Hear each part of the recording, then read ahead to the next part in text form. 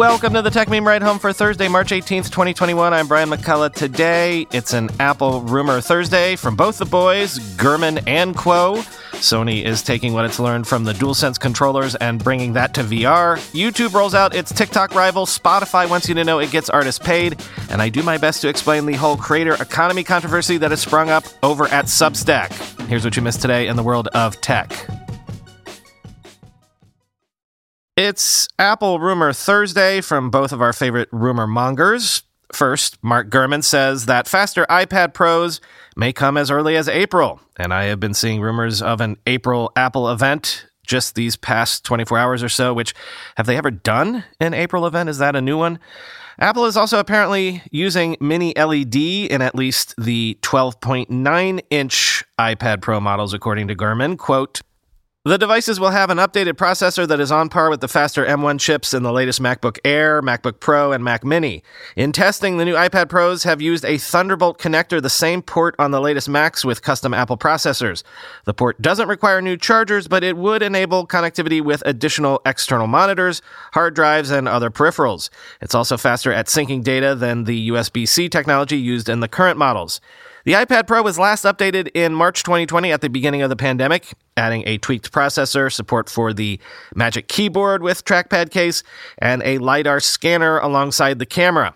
Apple plans to refresh its cheapest iPad, aimed at students, with a thinner and lighter design later this year. Bloomberg News has reported it's also preparing to launch a new iPad mini with a larger screen as early as this year, an increase from the 7.9-inch display used since the first model. The iPad mini was last upgraded in 2019 with support for the Apple Pencil stylus and a faster processor, end quote.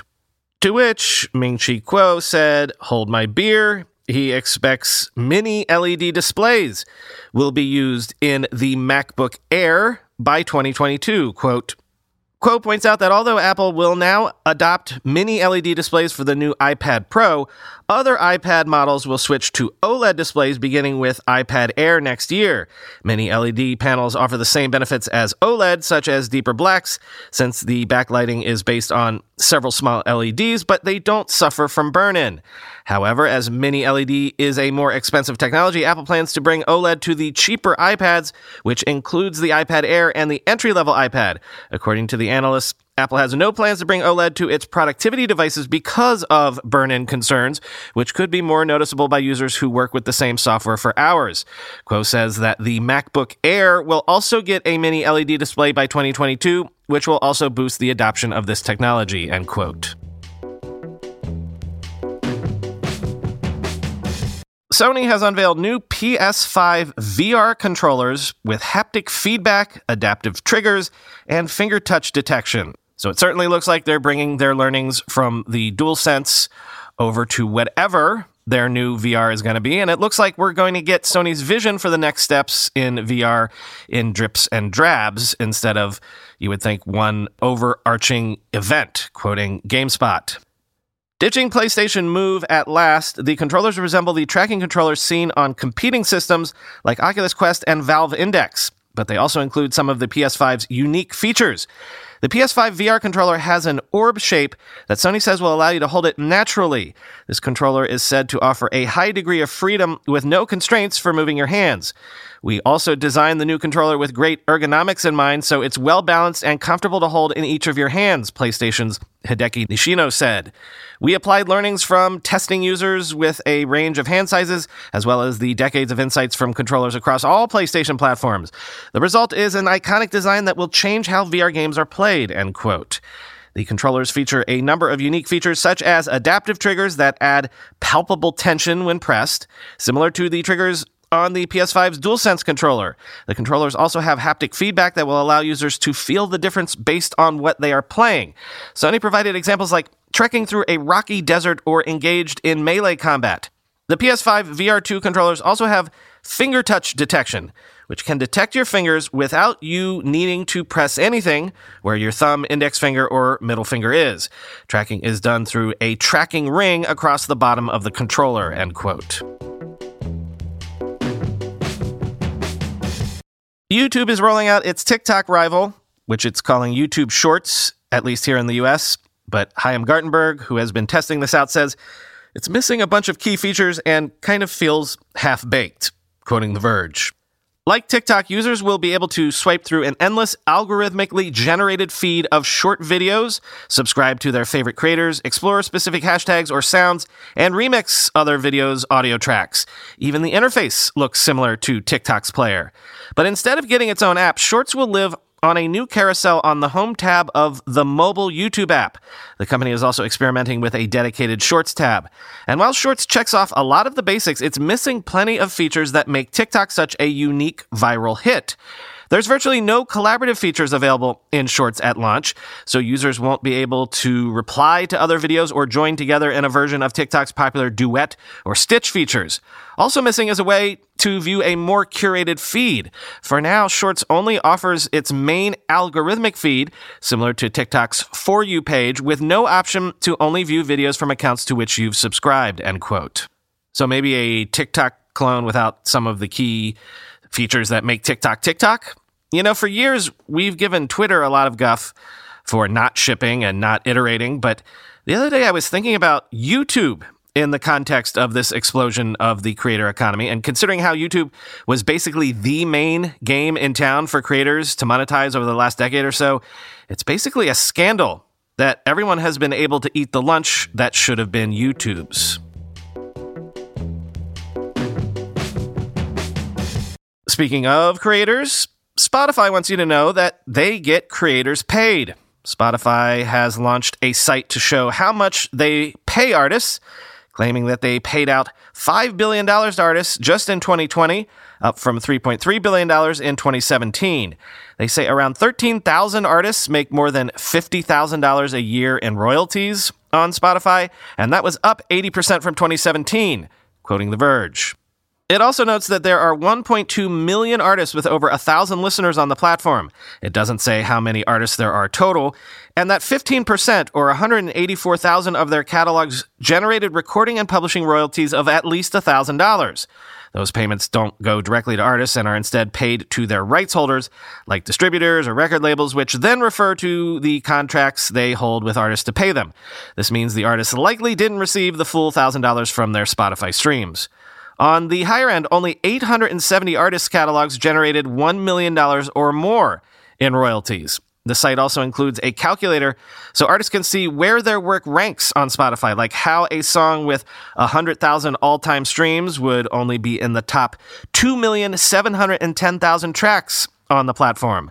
Spotify's increased interest in transparency comes about during a time when a couple of its competitors are experimenting with new ways to pay artists. Earlier this month, SoundCloud announced that it'd pay indie artists based on their actual listeners rather than a share of overall streams. So a SoundCloud subscriber's subscription fee or advertising revenue is divvied up among the artists they actually listen to rather than going to a big pot and being split up and shared with the platform's most popular artists, like Spotify, end quote.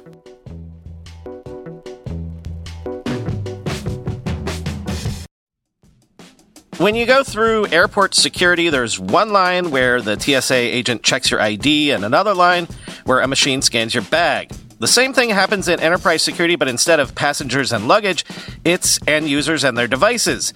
These days, most companies are pretty good at the first part of the equation where they check user identity, but user devices can roll right through authentication without getting inspected at all. In fact, 47% of companies allow unmanaged, untrusted devices to access their data. That means an employee can log in from a laptop that has its firewall turned off and hasn't been updated in 6 months, or worse, that laptop might belong to a bad actor using employee credentials. Kolide finally solves the device trust problem. Kolide ensures that no device can log into your Okta-protected apps unless it passes your security checks. Plus, you can use Kolide on devices without MDM, like your Linux fleet, contractor devices, and every BYOD phone and laptop in your company. Visit kolide.com/ride to watch a demo and see how it all works. That's KOLIDE.com/ride, kolide.com/ride. Let's be real for a minute. Most guys would wear a t-shirt every day of their lives if they could. The problem is that most t-shirts are not acceptable to wear at work or out on a hot date night. But today's sponsor, Cuts, has finally changed that. Cuts t-shirts are such high-quality, wrinkle-free, and so buttery soft that you can look like you're dressing up even when you're dressing down. Yeah, you heard that. Wrinkle-free. You never have to substitute comfort for fashion ever again. If you see me in a t-shirt, it's likely one from Cuts. I'm also a huge fan of their AO 5-pocket pants. The right sort of step up from jeans without going all the way into dress pants, like literally my ideal Venn diagram of professional looking but comfortable feeling. When you touch something from Cuts, you can immediately feel the quality. Their proprietary fabric blends are ridiculously soft and breathable, they don't wrinkle, and they look way more expensive than they actually are. For a limited time, our listeners get 20% off your entire order when you use code RIDE at checkout. That's 20% off your order at cutsclothing.com with promo code RIDE. Please support our show and tell them we sent you. Experience the perfect blend of style and comfort with Cuts Clothing. Cutsclothing.com, promo code RIDE for 20% off. Staying on the creator economy tip, I wanted to make you aware of a controversy, though I don't know that I have an opinion on the controversy myself, but for months, there were rumors that some writers were being paid big, even six-figure advances to start a newsletter on Substack. I kind of thought this was more than a rumor. I thought this was basically a well-known fact, but maybe it wasn't. Can't say more than that because maybe I was privileged to some information that other people weren't. Well, Substack recently up and shared details on its so-called Pro program after much criticism, saying more than 30 writers with a, quote, diverse set of viewpoints have signed up for Substack Pro. But Substack declined to say who those writers were, and that has pissed a lot of people off because this is 2021. Some of this is political, with accusations flying that Substack is only paying people from a certain political persuasion.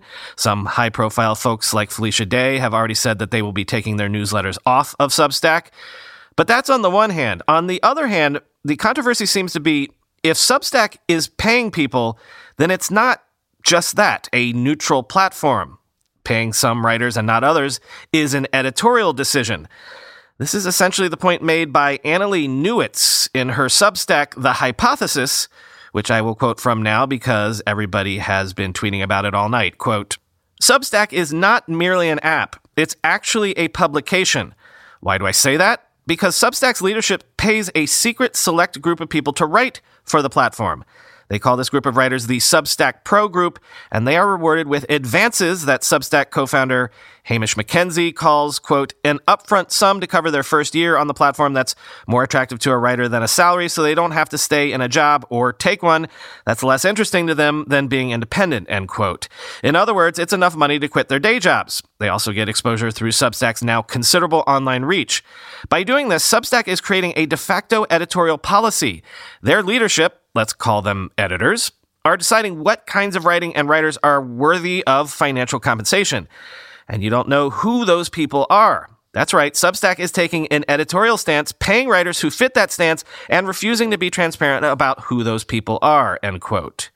Newitz goes on to outline her ethical concerns with that, but also goes on to make this point, quote, but you might be saying, Substack mostly publishes tons of people who are not staff writers.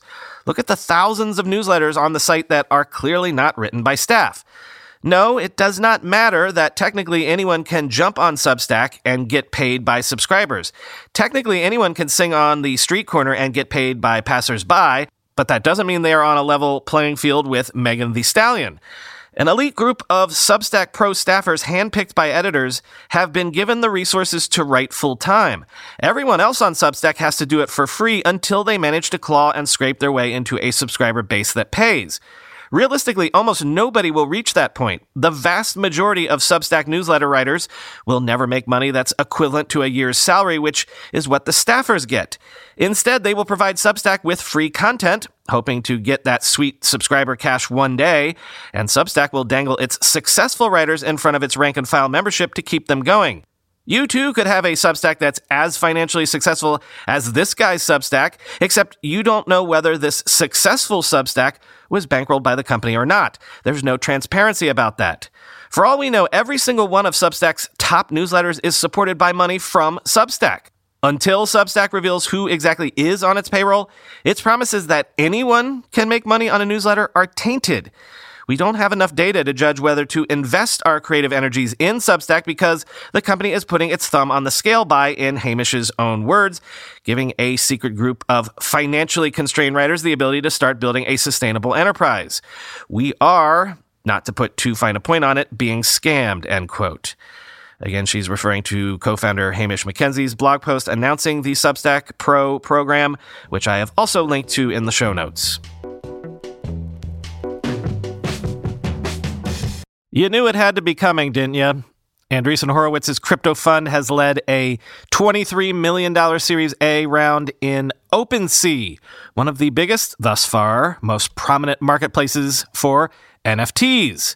Apparently, $95 million in digital merchandise changed hands on OpenSea in February, up from, get this, $8 million in January, just the month before. Quoting Fortune.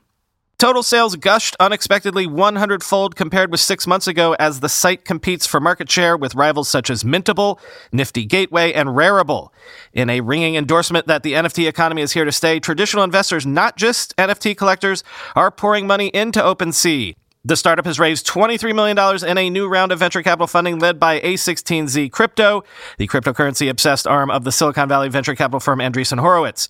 Other cryptocurrency-focused investors are also participating in the round, including AngelList co-founder Naval Ravikant, Coinbase's former tech chief Balaji Srinivasan, Linda Xi of Sklar Capital, Andrew Steinwald of the NFT-focused fund Spheramon, and Ryan Selkis of crypto market tracker Masari. The startup is also receiving backing from a who's who in tech. Investors range from Pinterest CEO Ben Silbermann to Reddit co-founder Alexis Ohanian to Belinda Johnson, Airbnb's former chief operating officer, to Ron Conway, founder of SV Angel, Mark Cuban, the billionaire entrepreneur and Dallas Mavericks owner, and Tim Ferriss, the podcaster and author of The 4-Hour Workweek, are contributing to the round too.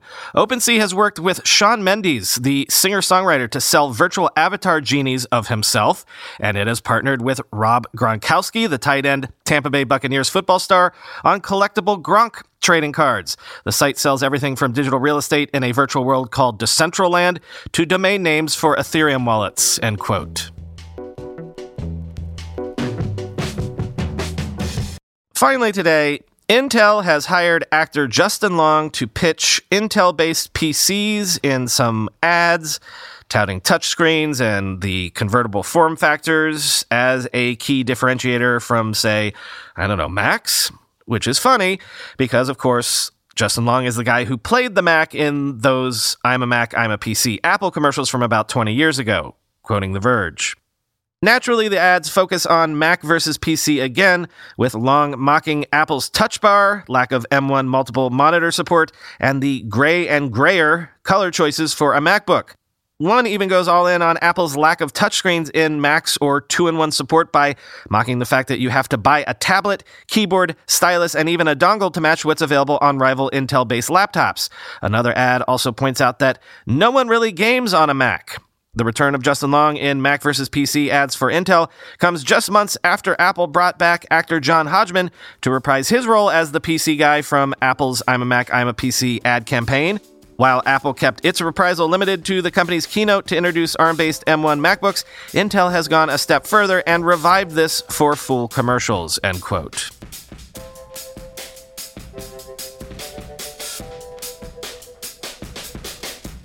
Yeah, commercial spokespeople. Where's their loyalty, huh?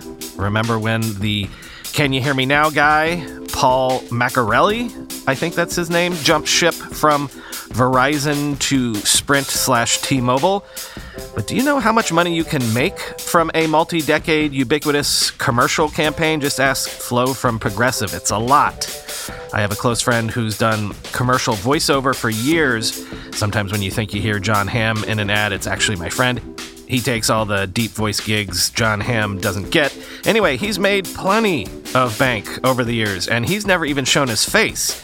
If you actually show your face, you get a ton more. Consider Gilbert Gottfried versus John Hodgman. If I remember correctly, Nick Kroll was one of the Geico cavemen back in the day, or maybe he was a caveman in that short-lived Caveman TV series, which was actually a thing, if you can believe it. Anyway, Talk to you tomorrow.